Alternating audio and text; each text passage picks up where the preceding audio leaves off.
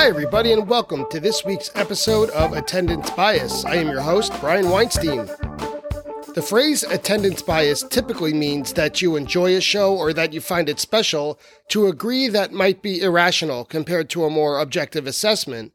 But today's guest took the term and expanded its meaning just a little bit.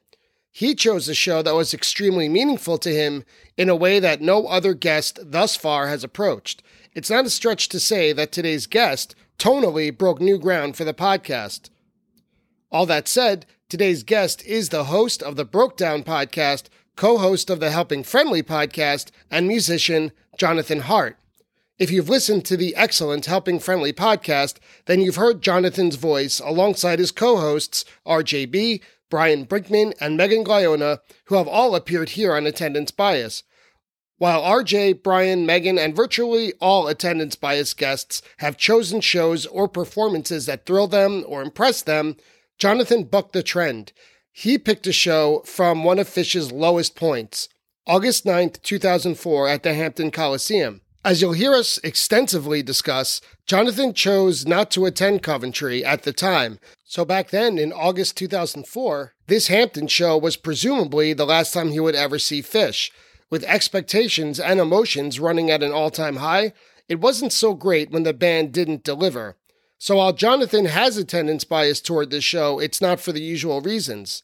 So let's join Jonathan to talk about August 2004, why the band loves Hampton so much, and the meaning behind Crowd Control, as we discuss Phish's show from August 9th, 2004 at the Hampton Coliseum.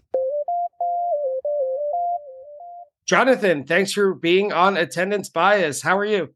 I'm great. Thanks for having me. My absolute pleasure. I'm so interested to talk to you, even though you and I have spoken a number of times on your podcast as a co-host, the Helping Friendly podcast, one of your many podcast interests. But I'm really excited to talk about you today, about the show that you selected, which is August 9th, 2004 at the Hampton Coliseum, because believe it or not, you are the first and to date only guest to choose a Phish concert from 2004. I can't imagine why. Yeah. Well, despite everyone's preconceived notions, ours included, there is a lot to talk about. There is. And, attendance bias doesn't mean you love something unreasonably also. It might go the other way, right? Well, that's the whole point. That's why you're here. And that's one of the reasons I'm really glad to have you. Before we get into Hampton 04, though, let's learn a little bit about yourself. I mentioned just briefly that you and I have spoken already on other podcasts. The only way I could think to figure to write this is I wrote, you seem to have your fingers in a lot of podcast pies.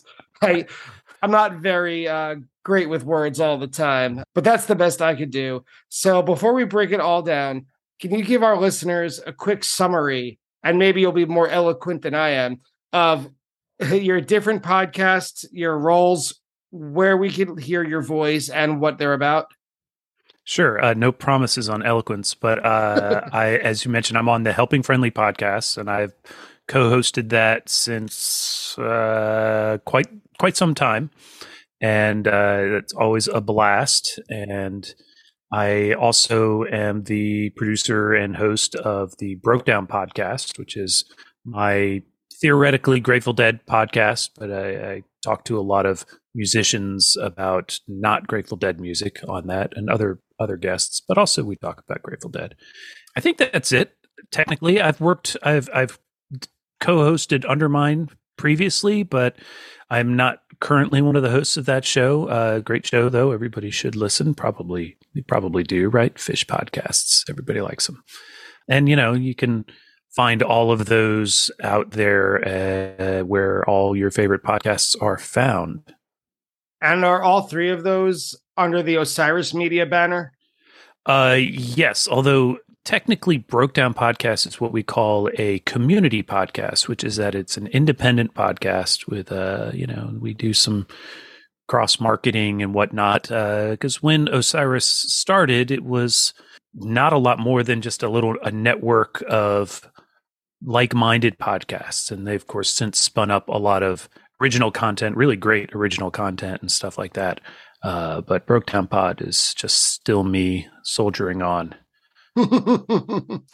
Fists in the air, born back against the wind. With the Broke Down Pod, I'm a big Grateful Dead fan. I'm a little bit young for having not been able to see them. Jerry Garcia died when I was 12 years old, so I never got that opportunity. No excuse. Yeah, I know. I should have been there. But what if I were to look up Broke Down Pod, what are some episodes that you would recommend to new listeners, especially younger listeners who may not have been around for the Grateful Dead's career? Well, there's a great pair of episodes with guest Jeff Conklin, who is a DJ out in upstate New York, and great guy and a real head. And he and I got into like the Grateful Dead's various visits to the Pacific Northwest. And we did this before they released the Pacific Northwest box set, or before they announced it. So nobody come at me for duplicating their efforts, but, those are a great pair of episodes. The other way to get into that show is really scroll and find a musician or other guest whose name you recognize, and you'll get an interview with them as well as some sort of mix of Grateful Dead music that may or may not relate to our conversation in some way. Yeah, I think that's a good recommendation for sure. I think that the Grateful Dead is a little bit harder of a nut to crack when it comes to podcasts compared to Phish, at least, just because Phish is so based in a world of instant gratification, where you picked a show today, August 9th, 2004. Anyone listening to this with the click of a few buttons, whether on a computer or a phone, could pull up that show, right? That might be true of the Grateful Dead on the Re-Listen app, but it's not necessarily true of there's no live Phish for the Grateful Dead, right? For example, right? They're not in practice at the time that we're speaking. Are you able to compartmentalize your knowledge of one band into another? Like I find myself on this show, it's kind of Phish and only Phish. Sometimes I mention The Who because they were my big favorite band before I discovered Phish. But I can imagine myself, if I were talking about the Grateful Dead a lot, Phish would just kind of nudge its way into the conversation. Do you find yourself doing that ever? I mean, yeah, sometimes. More often it comes from the guest, particularly if they are, kind of person who likes both. Part of what I do with Broke Down that is different from Helping Friendly podcasts is when I'm talking to these guests, or even when I don't have a guest, is I'm looking to kind of recontextualize Grateful Dead against today, but also, we'll give it some context in its own time, but I want people to maybe look at it differently. So if you listen to the episode and I have a noise guitar guest, on the show, I might go with some weirder, more angular versions of Space or something, because I'm trying to connect those dots. And even if the guest isn't a fan of Grateful Dead, I am a fan of them. And to me, there is some sort of connection. And, Phish creeps in sometimes not. You just mentioned about a minute ago that you also, in addition to having a family and a day job, that you also create music. Can you tell us a little bit about that? Yeah. Under, my name, but J.M. Hart, I've been releasing music since 2020. I've got 2 albums out, more on the way. And yeah, it's kind of folk songwriter-ish stuff. Maybe a little rock here and there, but it's all available on my Bandcamp, jmhart.bandcamp.com. And for those of you listening, we'll put a link to that in today's show notes. So keep an eye out. If you're interested, give it a click. So, Jonathan, we heard a little bit about you as a podcaster and as a member of the Osiris family and as a musician as well. Let's hear a little bit about you as a Phish fan with the Attendance Bias Lightning Round. Attendance Bias Lightning Round. So, Jonathan, when was your first Phish show and what do you remember from it? My first Phish show was 10/8/94 at the Patriot Center, George Mason University, Fairfax, Virginia. And it was, I was very excited. I actually had been listening to Phish for a couple of years. I went in feeling like I knew a fair amount about them and a good amount of their material. I told my friend that I went with that I really wanted to see them do Purple Rain. and they did. Oh, wow. So, yeah. And I'm actually going back to that same room in November of this year to see, so 28 years later, to see Trey and Goose. Oh, that's fun. Full circle, huh? Yeah. What do you remember from that show? Because the fall of 94, I mean, that's one of the best tours ever. So I remember, I told you I know most of their material, or I had a lot of the material. Of course, they got me with a new one by playing Gaiuti. It was the second Gaiuti. Loved that song. Immediately loved it. That was the Mike's groove. It was Mike's Simple, Mike's Hydrogen. But in the Mike's, they had, in addition to the heavy smoke machine they were doing at that time during Mike's, and Trey running around with the megaphone like a gun and weird stuff, they also faded down and then brought the lights up on a girls' soccer team on stage doing one of their team chants. And that was weird. But I was into it. It was cool. Yeah, sure. If it was weird and you were into it, it was made for you. You know, you belong there. And if it was October 8th, 94, that means that Gaiute was debuted the night before. Yeah. So I did not know that song. Fair enough. Fair enough. So what was your most recent show? And what did you think of it? Dick's. I went to Dick's, saw all 4 shows. Night 4, I thought, was pretty good. It was a very well-rounded show, if you will. Actually, I'm not sure I can really separate the individual nights other than the rain night in my head right now, because I have not gone back to listen since then. And but I enjoyed the whole weekend. I thought they were playing well. I thought the song selection was good. There's always something else I wanted to hear, but the rain night where they played the long ass set was amazing. All bangers all night. How could you go wrong? What do you think about the extension of 3 nights to 4 nights? Do you think it has any effect on their playing, or are you just happy to have more fish? Well, this was my first time at Dick's. Okay. But I like a 4-night run. So, you'll find me in Vegas for Halloween. I think 4 nights is a little bit of an endurance for olds like myself, but it's totally pays off. It gives them plenty of time to really just get into material, get comfortable, particularly with Dick's, where they don't have a specific gag thing they've got to do, like in Vegas for Halloween or New Year's. I think it's a great idea. I'm glad they did it this year, and I hope they do it again. What is your favorite non-music related podcast? This is tough. I don't listen to a lot of non-music podcasts, but there's one I listen to every single day now. And it's an NPR's The Daily, because unless I'm in the car listening to, Morning Edition, then I listen to that because I get, a little quick shot of news that I want before I start my day. Yeah, The Daily is a classic. In a venue, any given venue, where is your favorite place to be? If you had that kind of old school venue map, and I'm sure you remember these times where you could buy tickets at the box office and kind of point out where you wanted to sit. If you had that for every venue for Phish, where's your spot? I have a couple of them. Let's hear it. But I really like low mic side. I'm not a floor guy. I'm not a GA floor guy. I'm old. I need a chair. I'm not going to lie. I'm with you. But low on mic side is great. Dick's, though, page side is better.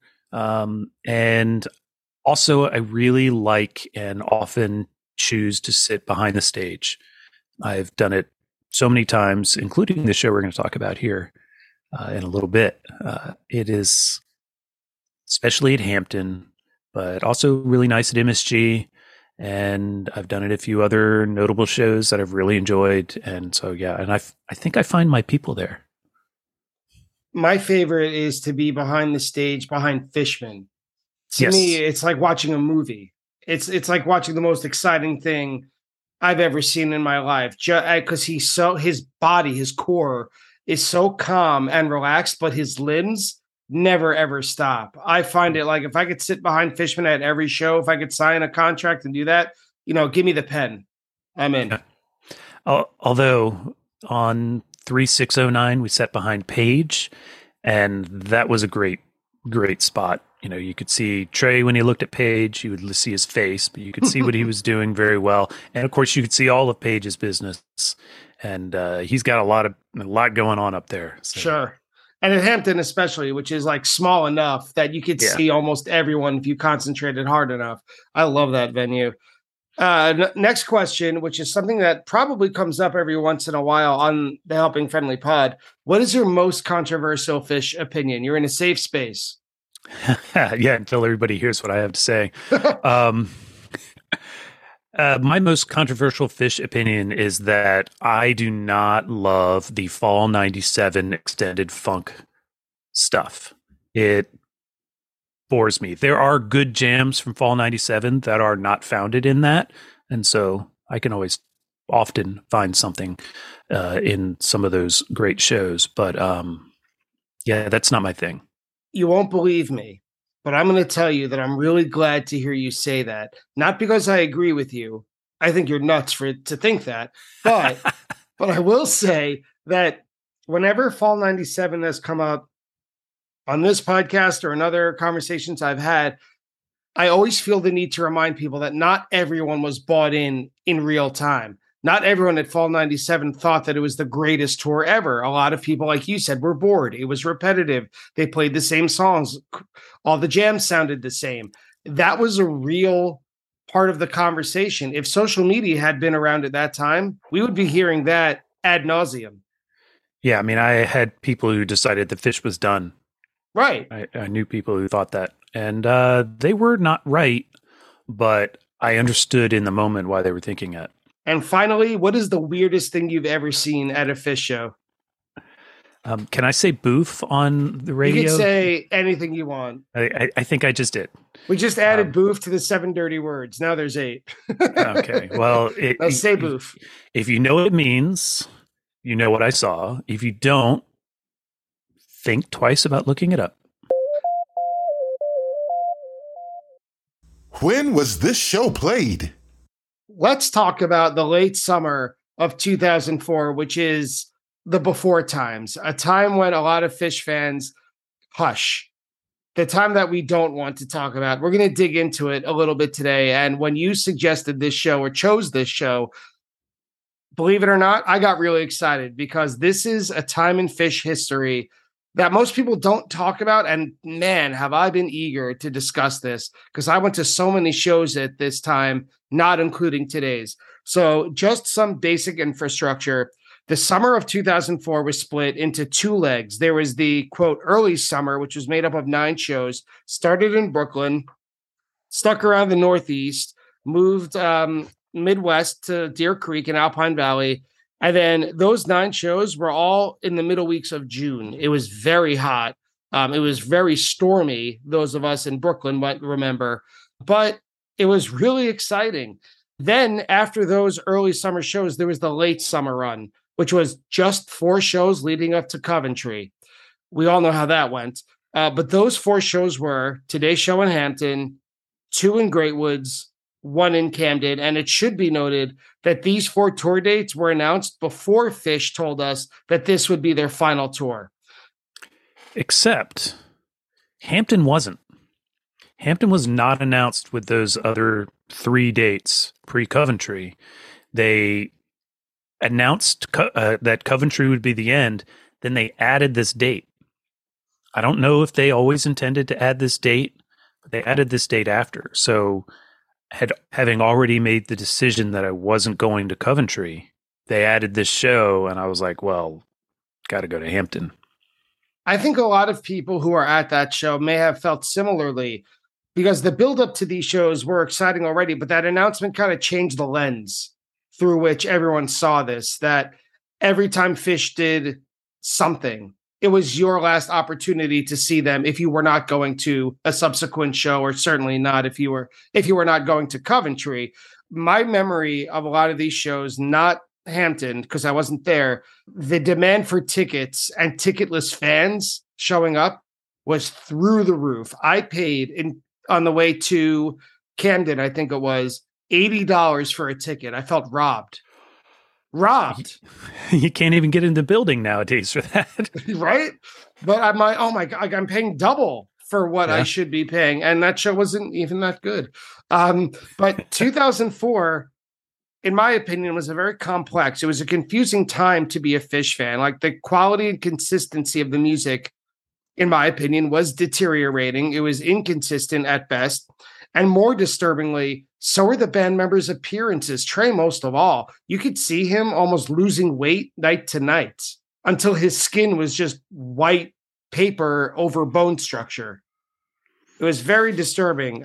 For a while, those 3 disastrous shows in April in Las Vegas, which a lot of people kind of look at as the turning point in 2004, they were easy to toss aside as like an anomaly. Like, 3 shows in the middle of the year without a tour is just, it's not a good way to get any sort of vibe going. The band partied too hard. It's Vegas. Chris Kuroda wasn't there. Like, it was easy to put aside. But once the band announced their breakup in May, it was clear that something was wrong in Phishland. It was disturbing.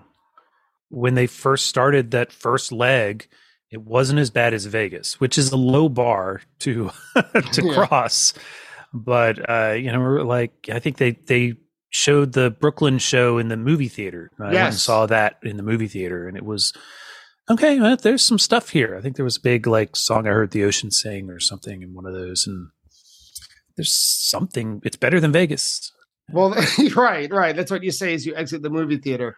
I wanted to actually put this toward you because whenever I've brought that up to fans on this show or just in general in conversation, people say, 2004 had its highlights, and they always mention Brooklyn. They always mention SPAC, always the Piper in SPAC. And my thought is each show had its highlights, but holistically, the shows were not very good. I'm with you there.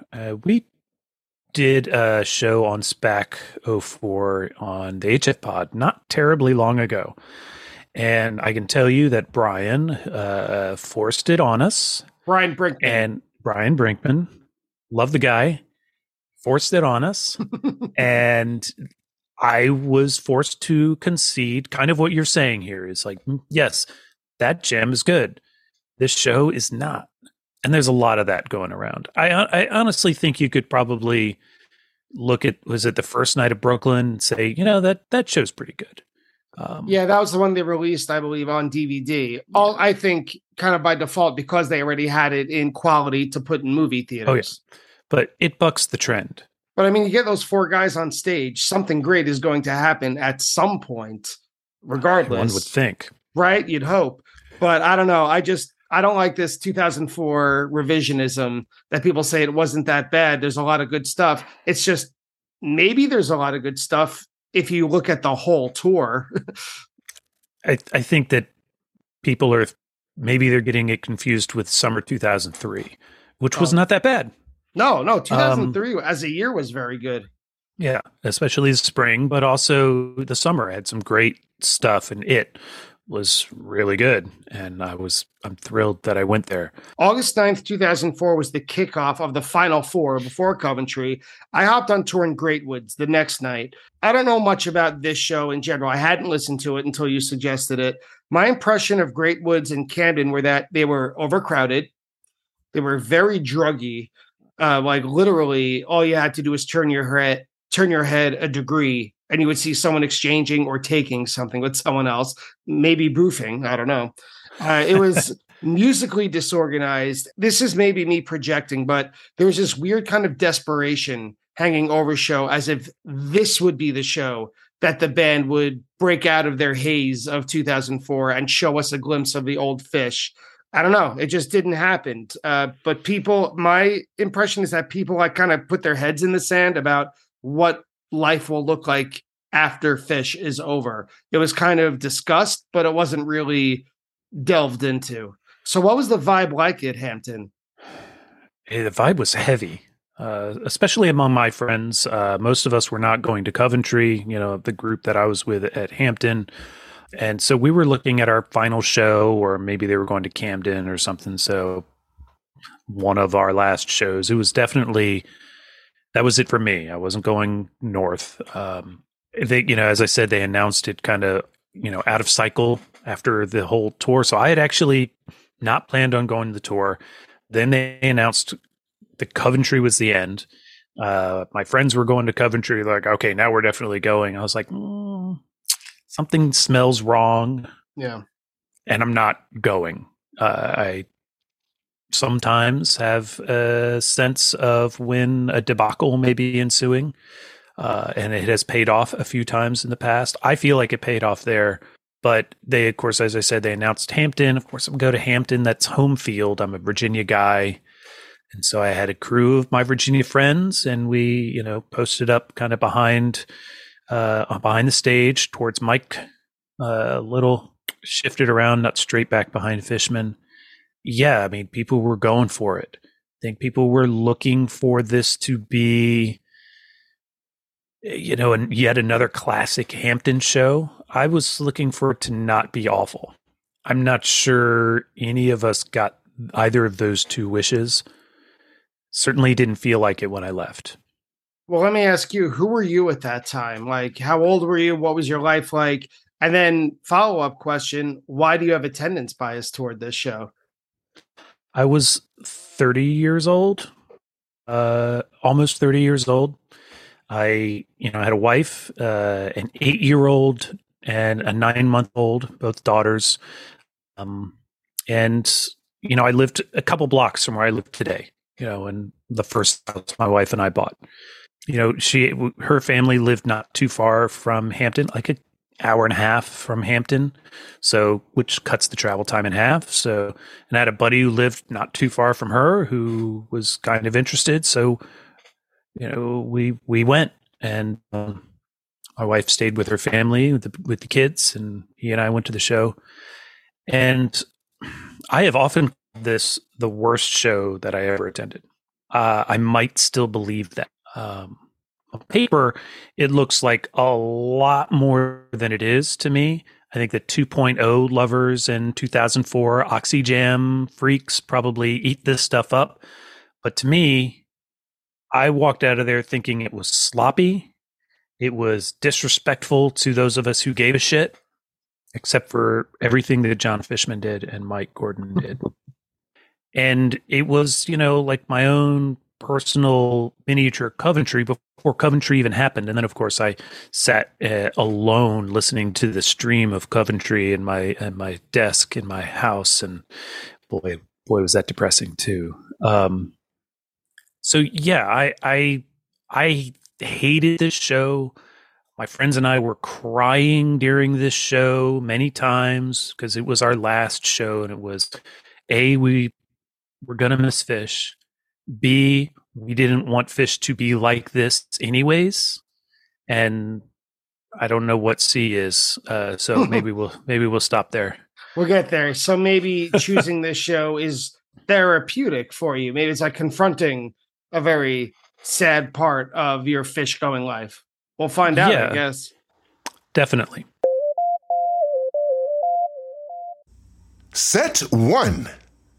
Well, let's break it down. The first set starts with Chalk Dust Torture, and the very first note I put on my document is the audio from this recording isn't very good. and 2004 wasn't very good in general. There were just so many people. It was very boomy, but very quickly in this Chalk Dust Torture, it is very clear this crowd is there. They are excited. They are loud. They are ready to explode. I felt that if you put this Chalk Dust Torture on without any context and just press play for me, I would think this is a New Year's Eve show at Madison Square Garden. That's how big this sounds. Yeah, I mean, I listened to the board on Live Fish because I wanted to just listen to the music and not think about the room in any way other than what I already knew.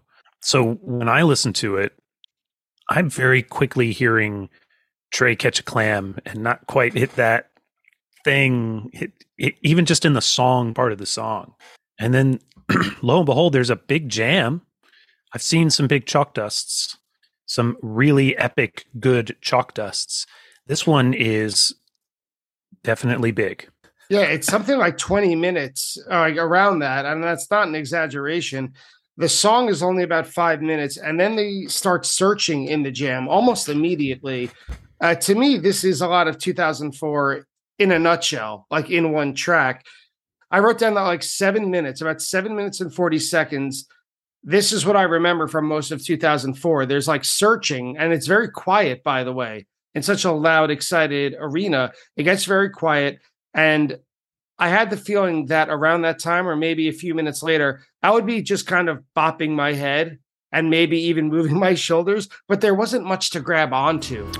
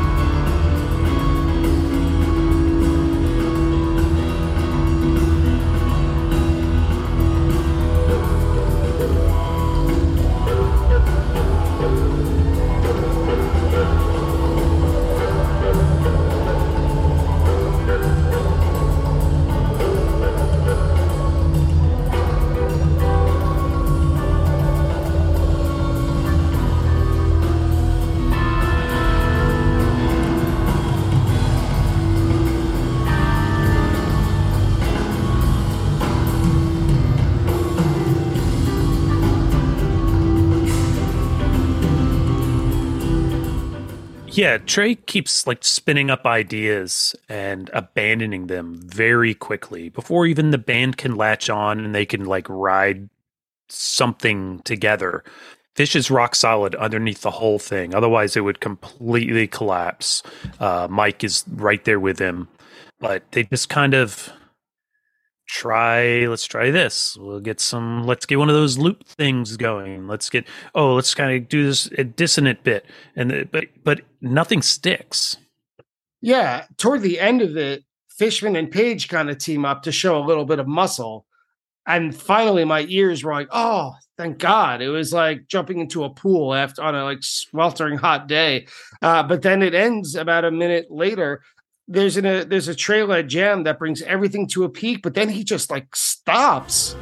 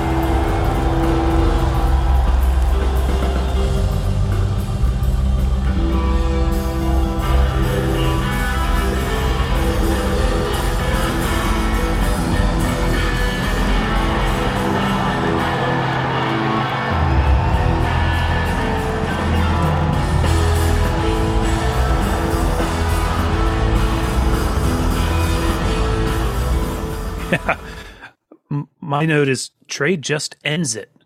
He's like, okay, chalk dust, finished. Yeah, it's almost mean. Yeah. And then after that, though, there's another jam monster coming up in Bathtub Gin that's a little slower than usual. But again, soft, directionless guitar lines where the rest of the band is kind of vamping on the main theme of Gin. Some of these same melodic lines is like drowned. I don't know. I thought that a lot of 2004, this era of 2004, they were very interchangeable. There weren't a lot of jams that were distinct unto themselves until they reached a peak, which was rare. Yeah. And, this Gin is, my notes are very brief for such a long jam, right? But this Gin is very similar to the Chalk Dust. It's a lot of trying things. There is one point, and maybe you have the timestamp in your notes, but there's one point where they all actually catch on to something together and they run with it. And it's actually, there's a pretty good passage here. Kind of, I want to say it's like a dozen minutes in or something.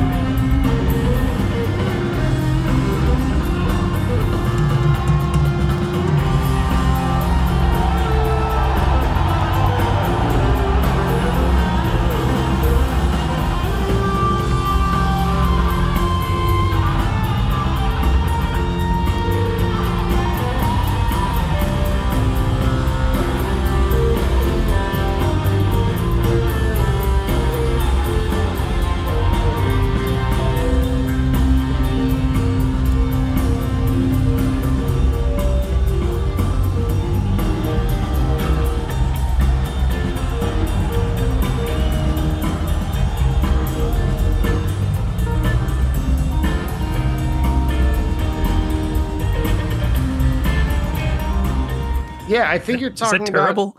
No, it's not. I'm ready to dump a little bit on Phish in 2004. The way that you described the reason you didn't go to Coventry is awakening a lot of scabs. It's picking out a few scabs that I didn't know were still there. it's all right that we're still there. But the part that you mentioned, I time stamped at 11 minutes. I said at 11 minutes, this jam is giving a lot. It turns into quasi funk rock. It lasts all the way through 16 minutes. I wrote either I'm remembering a lot of 2004 wrong, or they're extra excited to be back on the road to play. But at the same time, I had this thought from back of Analyze Phish, that podcast, right? Where I forget who it was. Someone said, it's very suspicious when you tell me to fast forward to the 7-minute mark to hear the good stuff. And that's how I feel about this one. It goes 11 minutes before you hear something worth really delving into. Yeah, that's a Scott Aukerman quote, if I ever heard one. Yeah. He's right. Backing up a little, you make a fair point. Like, are they excited to be back on the road? Well, Hampton was kind of special already at this point. Like, when they came back at the beginning of 2.0, they played New Year's, but then they came to Hampton. Hampton was special. They had already released, they released Hampton Comes Alive after the 98 shows. The 97 shows were big for the fall 97 type people, including the band, who really loved it and thought they were going to recreate that magic when they did the 98 shows. Played there in 99. They played there a lot. They love it there. It is the anti-MSG in many respects, particularly as compared to the modern MSG, because absolutely it is not modern in any way. But the energy is always good. GA Hall crowd is excited, and they like that. And so I think they showed up for a show of the final stretch and wanted to deliver. I wonder if on the night Trey really thought he was delivering. There's an argument to be made at some points. I mean, from the 11-minute mark on this, again, around 20-minute track, I think that this is a very good bathtub gin. But there are also points that Phish in 2004 would happen. You mentioned this way back, that they would happen upon these awesome runs or melodies. They would develop them long enough for us to get used to them, and then time to go on to something else. And that happens a lot in this bathtub gin. And then it would just kind of melt into dissonance until Trey decided what song to play next. Yeah. And it's, I don't even think in Chalk Dust they were developing enough for us to hang on them. We'd be like, oh, Trey's doing, never mind. Right. It would last that long. Yeah. It's a shame. I know there are people who really love these two jams, and I hope they do not feel that I'm attempting to take that away from them. But no, it's not about that. I'm reliving a lot of what I saw, not just what I heard, but what I saw in 2004 at this moment. A lot of staring into the 1,000-yard stare, like staring into nothingness, a lot of tapping on different pedals, and nothing that's connecting with my ears, while at the same time, I'm just hoping and hoping and hoping that something will bring me back to that initial joy from when I first heard them and when I first started seeing them. And it just didn't happen, except for one night. I'll say August 11th at Great Woods. I really enjoyed. Right on. I liked it. I would never try to take away a good time from someone. I hope anybody who enjoyed this show, don't listen to me. This is my view. But don't turn off the podcast yet, because the set isn't even over. Oh, yeah. No, we got more stuff to trash. Yeah. And things I liked, I swear. Well, yeah. I mean, up next was Runaway Jim, which is a standard, typical version. Trey uses a few more power chords. He's playing a lot with his volume, which he did over the course of this whole tour. But a little more of the same, a well-performed composed section, with a softly played beginning before building up to a very raucous finish. I like this Runaway Jim. Yeah, I like this Runaway Jim too. It is kind of the best of what you're going to get here. My note is that it's more or less standard with a splash of slop, because it's not note perfect playing from Trey, but it's got the right energy. And again, Mike and Phish and Page, we'll give him some credit here, really they make sure it's going to get there, and Trey keeps up. Maybe things are settling in for Trey at this point. It's funny you say that because the next song is Walls of the Cave. And my thought was whatever Trey took before the show sounds like it's kicking in during the intro of Walls of the Cave. First of all, there was almost a 3-minute pause between Runaway Jim and Walls of the Cave. I know the Grateful Dead are famous for tune-ups, right? In between songs. Trey doesn't need to tune. Well, yeah. Well, Fish was not very famous for tune-ups. They would be right on it from one song to the other. But man, whatever, I'll say it again, whatever he took before the show, it's starting to kick in now because he flubbed the opening guitar lines of Walls of the Cave after Page started with his intro, and his voice, I hate to say it, literally sounds drugged.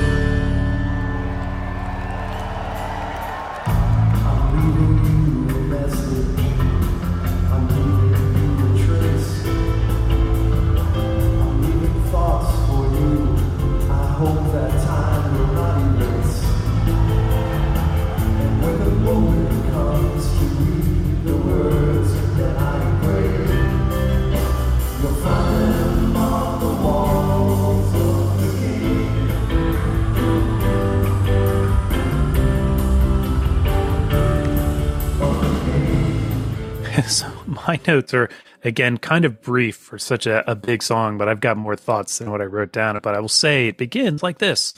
Here we are, not even 2 years since 2.0 began, practically in this room, one show before, and then, in this room. And Walls of the Cave this is my first Walls of the Cave, but I knew it. I'd been listening. I'd been at Hampton, but not that. I was at the Pebbles and Marbles night. And the band is done. This song is very much a 2.0 song. Like, it is not just because it began there, but I am completely connected to that point in time with this song. And even then I was like, this is one of those songs when they came back, it was such a big deal. And Trey is totally blowing the intro. And this was one of those points when we were, we had gotten through, what is it? We're 50 minutes into the show already. And now he's flailing on the beginning of this song. Yeah. It's not like it's You Enjoy Myself, which, he's known long enough to have forgotten. He should know this one. It's not a throwaway though, because they're on their game when the Silent Trees portion begins. They are. I'm going to argue. You know what? I'm stepping up. I'm not arguing against you here. This song, it picks up because it's the jam, ragey kind of part, and Trey is ready to play that. I think Jim got him warmed up and ready to play that stuff. And it kind of gets hot. There's a point. Full confessional, full information here. I'm recovering from COVID, feeling fine. But when I was not feeling fine, I was listening back to this just a few days ago, and I had to turn this song off because it was just too many notes.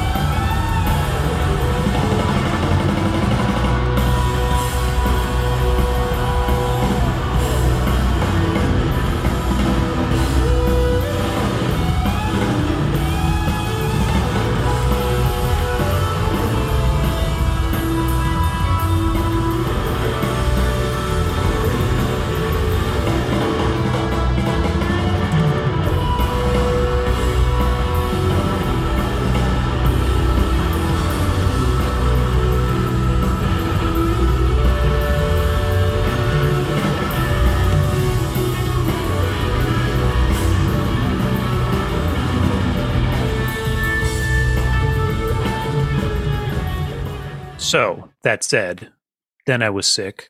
It's not too many notes, but boy, does he play a lot of notes. Yeah. That might be the part where I wrote down 6 shredding and Fishman fills. Yeah, there's a lot of that. It's intense. And yeah, it is.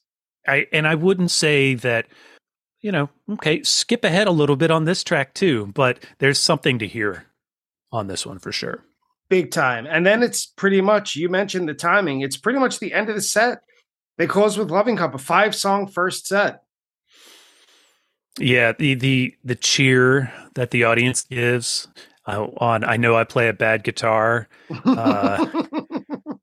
it makes me so sad even now, honestly. I love that song. I think I spoke about it when you were on Helping Friendly Pod last time, and it's such a wonderful song. I'm connected with it as a Stones song, but also as a Phish, set closer, show closer, encore, whatever.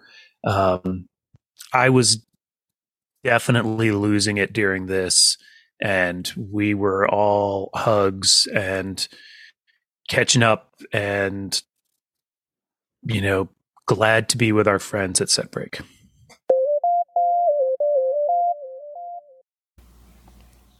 Hi, everybody. Brian here to welcome you to the set break of today's episode of Attendance Bias. First, thank you for listening. And second, just a quick reminder to tell you that even though Attendance Bias comes to you for free, it does take a lot of work and it does take quite a bit of money to keep the lights on here at production. So I just wanted to ask a small favor if you could support the podcast in any number of the following ways. If you could leave a review or a rating of it on whichever podcast app you use.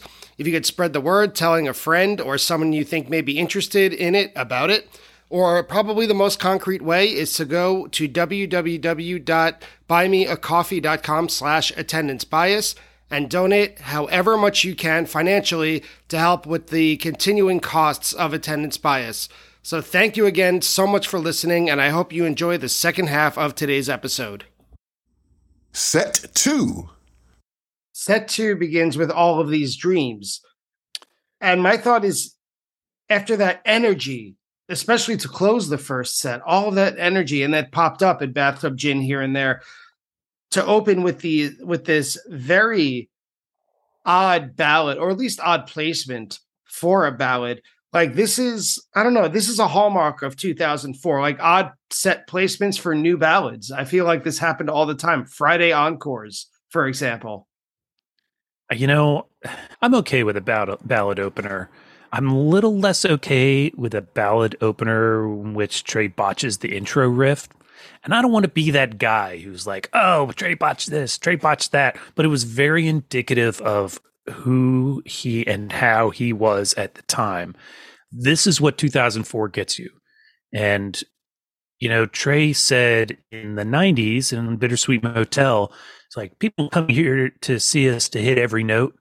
Well, bro, actually, we kind of were doing that. Like, when I was seeing Phish in 1994, I was actually there to see them hit every note. I was also there to see them make shit up as they went, particularly in like 95, when that was a good chunk of what they did. But when you played Reba, you needed to play the Reba parts too. And it's like both is possible. And those years prove that it was at least one time possible. In 2004, less so. Yeah. And it just reminded me of what we had lost or were losing. Yeah, that's fair. I had Jeff Goldberg of Phish.net on this podcast a number of years. Not a number of years. I've only been doing it 2 years, but a while back. all way back when we were just getting started.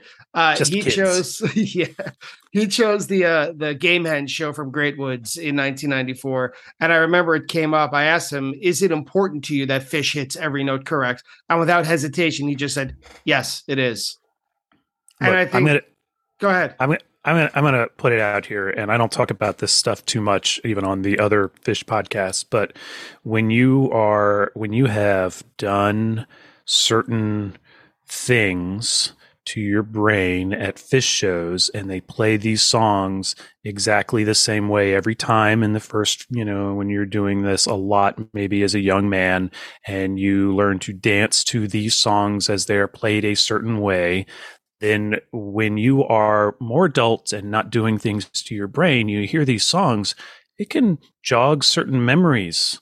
You may flash backwards to those feelings and maybe even know that dance. And then when they play it wrong, and I don't mean differently, because differently can be good, but there's also wrong. It really throws you off. It takes you out of the moment. And new songs at that time threw me off and took me out of the moment because I knew that these were their last, Coventry was 2 nights. So let's say the last 6 shows. We have a limited amount of time left. Why open a second set with all of these dreams? It's not going to go anywhere. The way I looked at it, even though it's a good song, I actually like this song. But as a teacher, it's like when I have a student who I can tell is really intelligent and capable, but they keep making bad decisions. Like they hang out with the wrong kids. It's like you're great the way you are. Like but you keep making bad I will choices. defend their right to play new songs. As a guy who writes songs, even when they're admittedly going to be off the planet in a couple of weeks, not even. Because they're still proud of this newer thing. It doesn't make them less proud of it because they didn't write it 20 years ago or 10 years ago or whatever.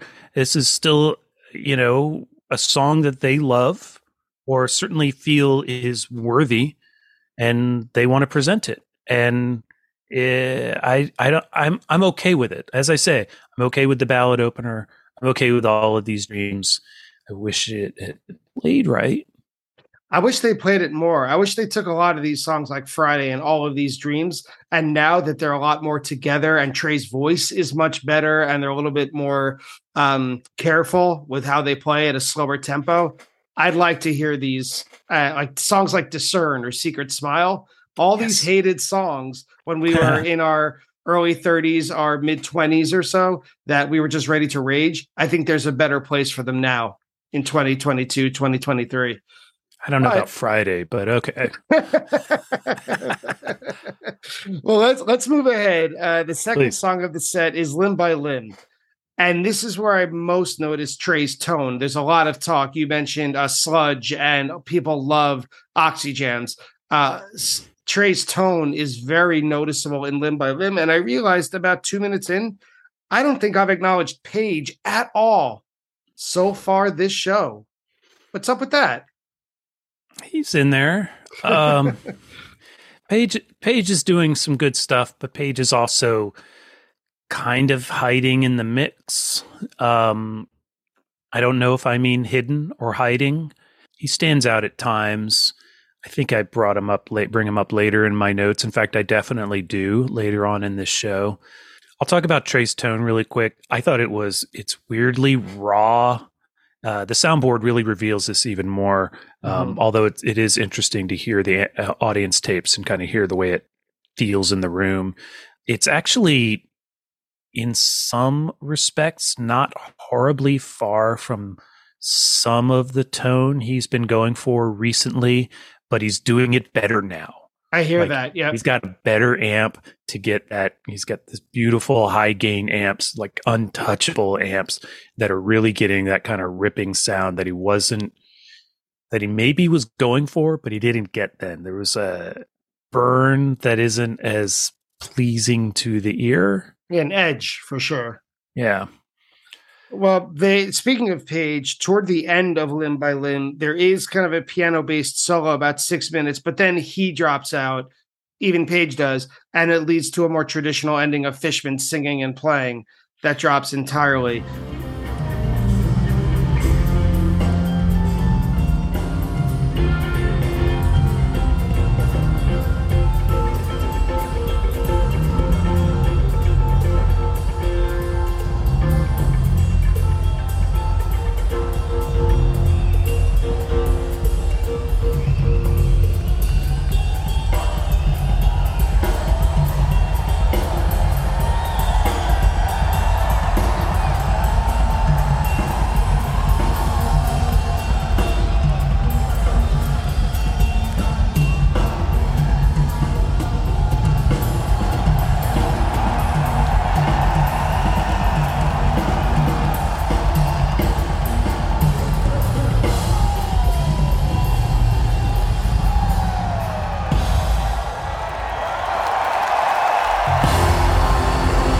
But it's interesting because they play Lifeboy next. And what I noticed about Lifeboy is the song itself is over at 5 minutes and 50 seconds, but the track on fish.in goes all the way to 9 minutes and 40 seconds. What was going on for those 4 minutes?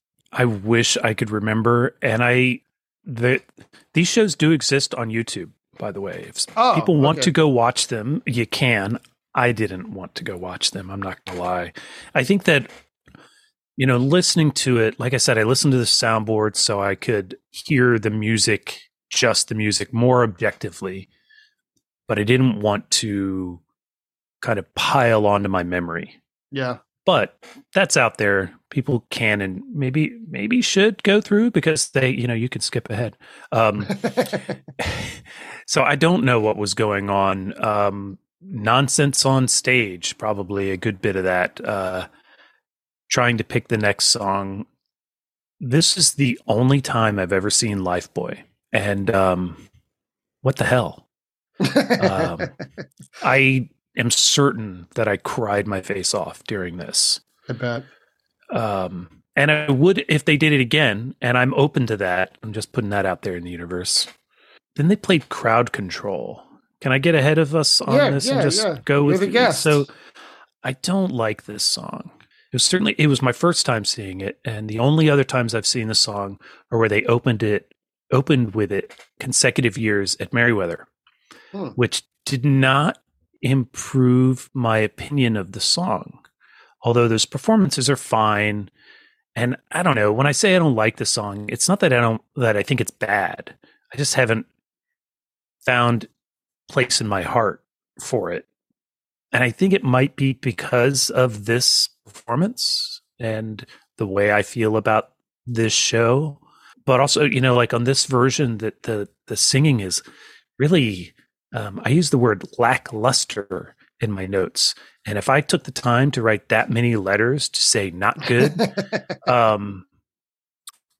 it makes my notes go on to say the lackluster singing as the chorus ends makes me wonder if they even like this song. Oh, geez. How's that? Tough. It's tough. I swear, guys, there's some nice stuff up here. Some things I like coming up, I swear. Well, yeah, when Stash comes around, we'll get there. I actually like Crowd Control a lot. I was there for its debut at the Nassau Coliseum. Right on. I think it's an accessible song. I like the message that it's like the band, because at the time, toward 2000, and then when they came back in 2002, but really 2003, shit was wild in the parking lot, in the fan base. And get a mirror, guys. Come on, you're gonna do something about us. But that's the thing. They're playing it here in August 2004, and the phrase "the time has come for changes. Do something, or we will." What else can you do if you're breaking up? Like you've pulled the eject seat. Like the cord has been pulled. Like the teeth are gone from the message of this song. Yeah, it's weird when you think of it in that context. One of these days, I'm going to ask Tom to talk about this song with me. That'd be wonderful. Let me know, because I'm tuning in for that. But after Crowd Control, they go into Seven Below, which is one of the better 2.0 songs, I think, and Jam Vehicles for certain. Yeah, why don't they play this more, by the way? It's all but shelved right now, and it's a beautiful song. This one is a little disjointed, but Fishman is a monster throughout. So must shout out Jonathan Fishman. The man is king.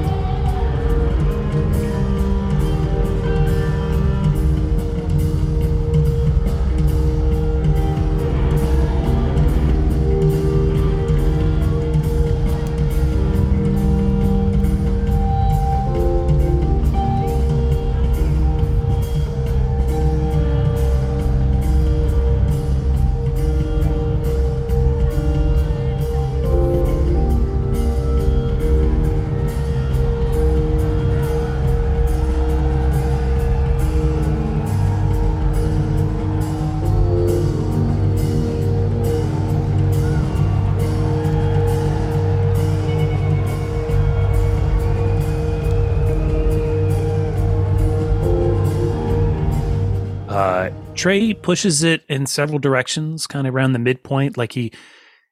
It's almost like, again, like in Chalk Test, like he doesn't know where these kind of directions will go, or maybe he doesn't even care. And then it kind of gets like thick, mushy, and to me, it was uninteresting.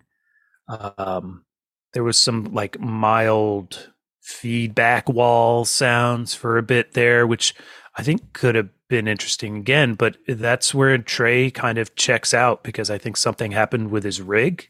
Yeah, I actually use the phrase squelched, which a word I don't use very often. I did also use the word mushy somewhere, but toward the very end of the track, Trey introduces Brian Brown, his guitar tech, because apparently something went wrong with his guitar, which to your earlier point, I think is why Fishman was able to kind of step forward and lead things because the guitar wasn't being played, at least not well.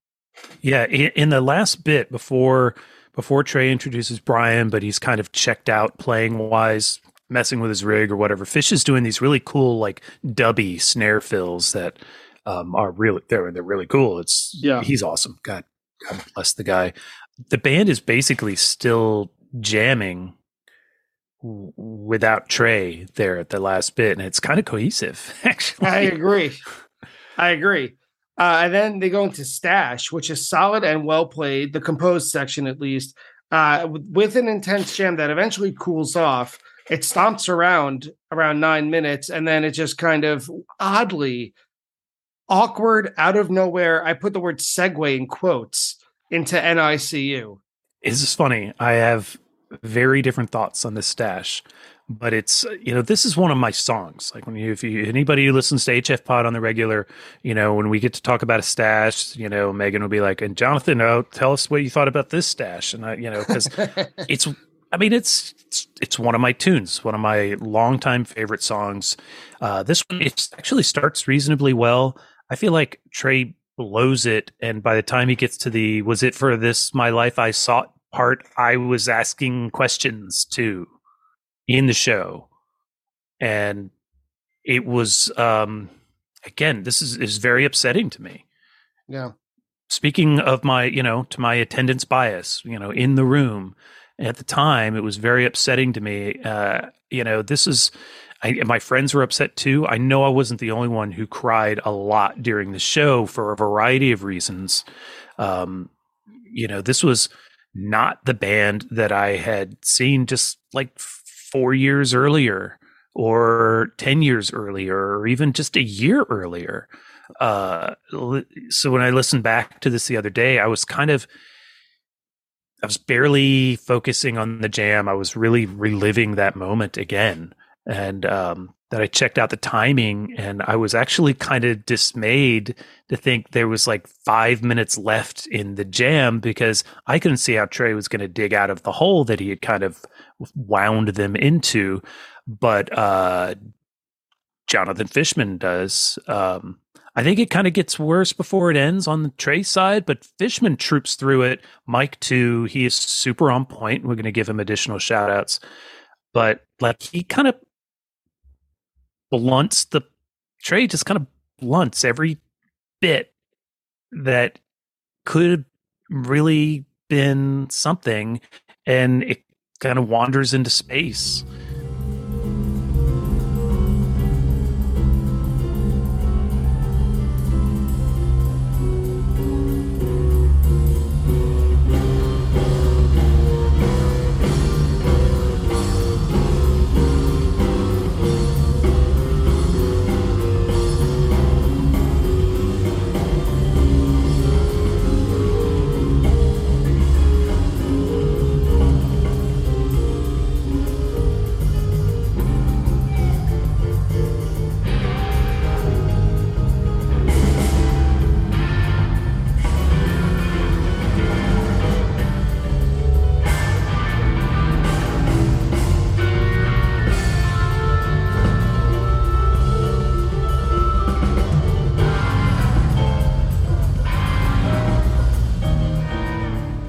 And then Trey decides to play NICU, as you say.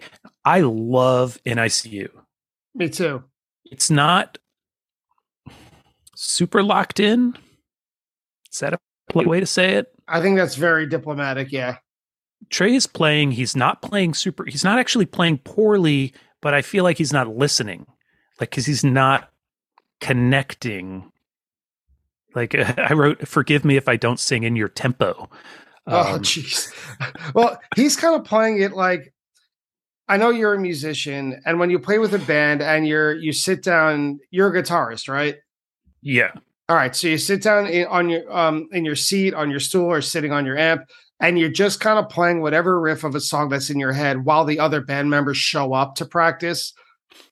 And that's what it sounds like he's doing. Like, he's not playing with anyone. He's just kind of playing to himself. But, oh, well, we're in Hampton Coliseum and there's tens of thousands of people who paid to be here.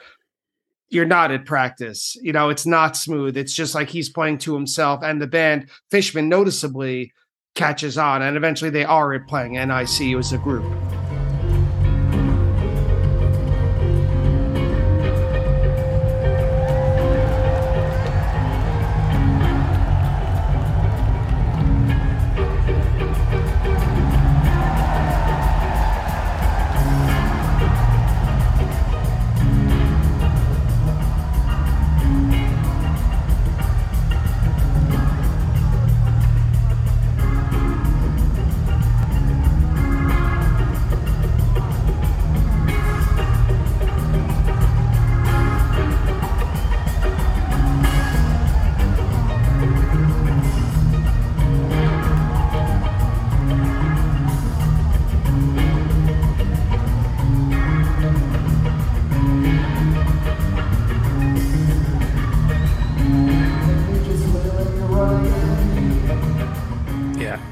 I will say there is a great Page solo on this.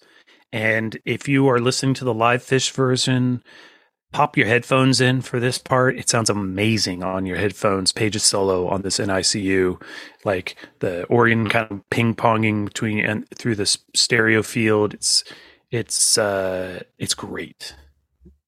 The follow-up NICU, they play Bug, which to me, I had this thought that it very much feels like a modern first set.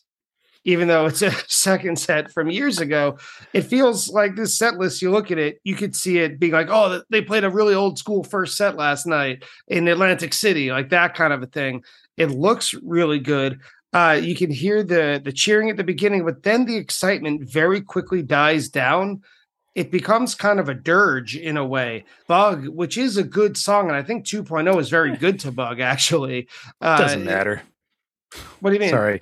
Oh, sorry. It's an old joke. One of the friends I was with at the time, it's fine, who I was with, actually, I remember when Bug debuted, he had been on the road, I wasn't, and they came back with tapes because he and his roommate, who was also, I believe, at this show with us, was a taper, and so my friend John tells, we're talking about the couple of new songs. So what's this one's like? Oh, da da da da. What's that one like? Oh, it's like this. And it's like, what about Bug? And all the time he's like queuing up, getting ready to play a DAT, so we can transfer it. And he was like, I was like, well, what's Bug like? And he said, doesn't matter.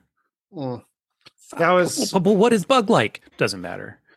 John's not with us anymore, so I like to piss people off with that joke now and then in his honor. I thought this was a pretty good version, actually. It is a good version. I agree. There's some amazing drum fills at about 3 minutes. Really impressive stuff. And then they go into Contact. And my thought was we didn't get a lot of fun in 2004. There wasn't a lot of antics. So Contact was a little bit of fun. It was nice. It was mellow, although it was toward the end of an uneven set. And they end it with a little drummer boy tease. I don't know. Was it like a nod to Fishman? Like, you're doing a really great job this show. Let's acknowledge you. I kind of feel like that too. I think it was nice that they let Mike have one. Yeah. It was a great funky breakdown in this as well. And then, the little drummer boy. I had the same idea as you. I wrote, I'll mark that as a tribute to a certain drummer who slayed on this show, even when his guitar player friend was not so sharp. Although he showed up, both the drummer and the guitar player, for the set closing character Zero, which was similar to Loving Cup. It kind of plays the same role. It's a simple, easy, likable rocker to leave the stage with everyone smiling, right? Trey could always play this song. Right.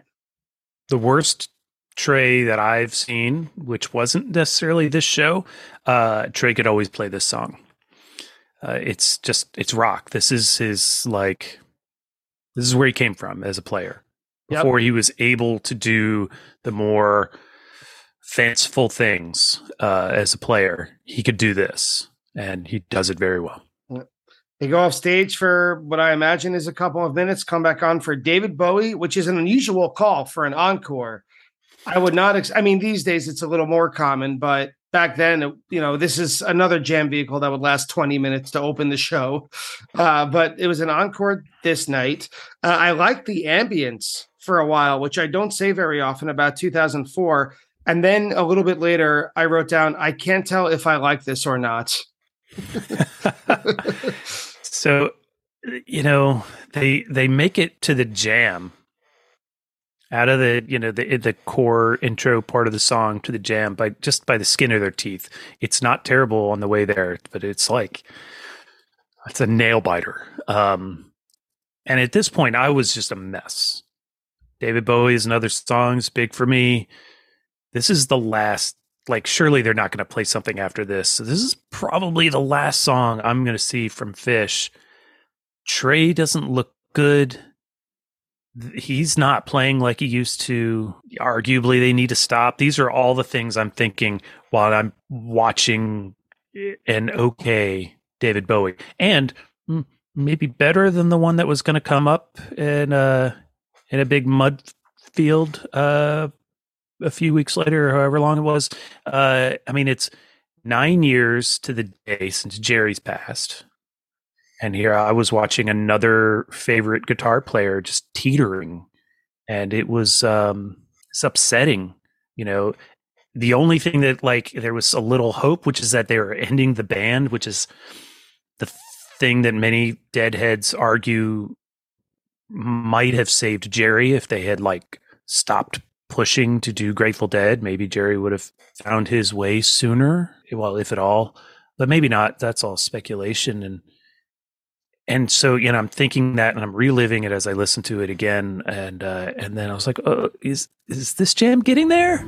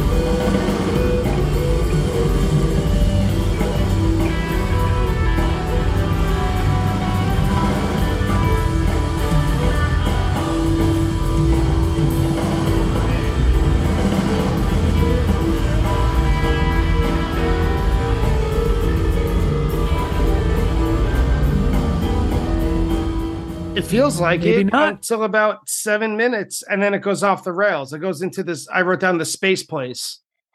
Right. So there's Trey is pushing at something. Phish is killing it.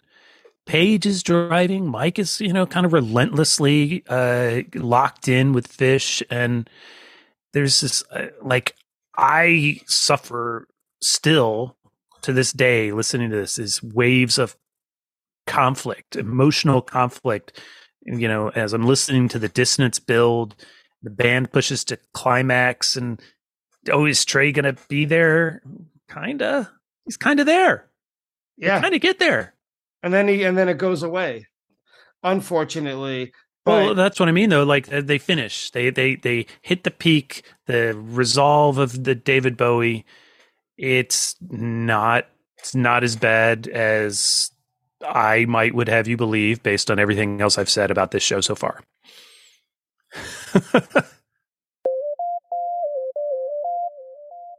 Well, Jonathan Hart of the Broke Down Podcast, Helping Friendly Podcast, every other podcast.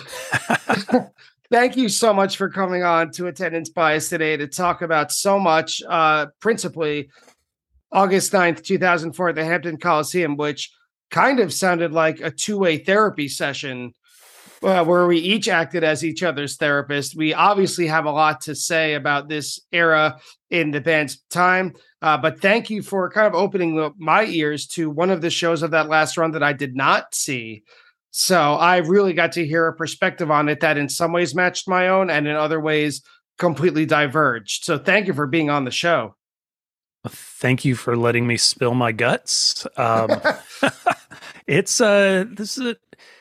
was tall order. There are a couple easy picks. I could have picked, various favorite shows over the years. And I know I pitched at least one that you've done before, and that's cool. I'm not surprised. And so I decided to go a different way.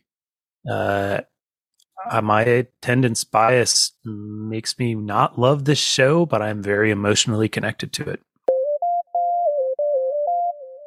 And that's it for today's episode with Jonathan Hart. And even though this was a longer conversation in terms of our usual episodes, there really weren't too many facts and figures we got wrong, just a couple of references to look up. So now it's time for the Attendance Bias Fact Check. Attendance Bias Fact Check. The 3 Las Vegas shows that I mentioned from 2004 were played on April 15th, 16th, and 17th.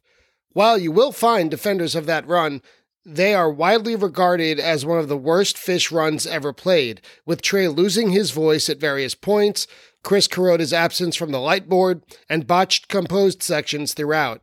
It is rumored that journalist Jesse Jarno's review of the shows on JamBands.com, calling the first set of April 15th, quote, an unmitigated disaster, was one of the first causes of the band to discuss their breakup soon after. Jonathan then references a version of A Song I Heard the Ocean Sing from Brooklyn. It is an excellent performance, and it was played on the first night of that Brooklyn run on June 17th, 2004. Crowd Control debuted on November 28th, 2003 at the Nassau Coliseum.